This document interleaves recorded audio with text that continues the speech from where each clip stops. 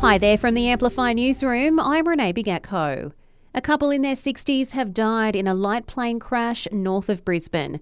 The pilot of a second plane managed to escape after the two aircrafts collided mid-air at Caboolture Airfield. The state's police minister, Mark Ryan, says it's a tragedy. That's so sad on so many levels, and the occupant of the other plane is relatively uninjured.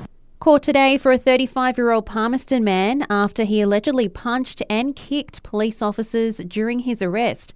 Police say the culprit lashed out after he was caught having a fight with another man at Gungahlin Place yesterday. The 35-year-old was also charged with an act of indecency over an incident on the light rail. The PM could be risking a double dissolution when he reintroduces his $10 billion housing bill in the lower house next week. It's already been shot down in the Senate once. If it fails again, it provides the trigger needed to send Aussies back to the polls. However, Anthony Albanese doesn't appear to be fazed by the prospect. Is to bring it on, get this done, because every day in which the Greens and the Coalition block this bill, they are blocking new social housing being built. London police have confirmed Irish singer Sinead O'Connor's death is being treated as not suspicious.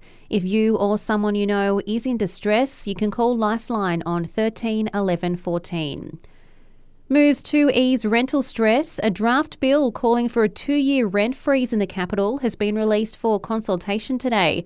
The ACT Greens are also calling for a 2% cap on rent increases after the freeze. You can have your say at rentfreeze.com.au.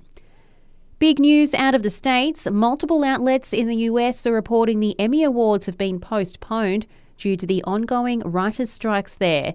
There's talk the event could end up happening as late as January. Alien life has been a hot topic in the States this week as a US congressional hearing looks into what the government may or may not know about UFOs. ANU astronomer Dr. Brad Tucker says the people testifying reckon they've seen things no one can explain. So far, there's still nothing, that says, hey, it's real, but they're trying to say that these people are saying, who are testifying, that it is real, and the data and people or aliens do exist. We just haven't seen it yet. And Canberra's Elise Apolloni has been announced as the country's best pharmacist. The co-owner of Capital Chemist Waniasa picked up the award in Sydney this morning.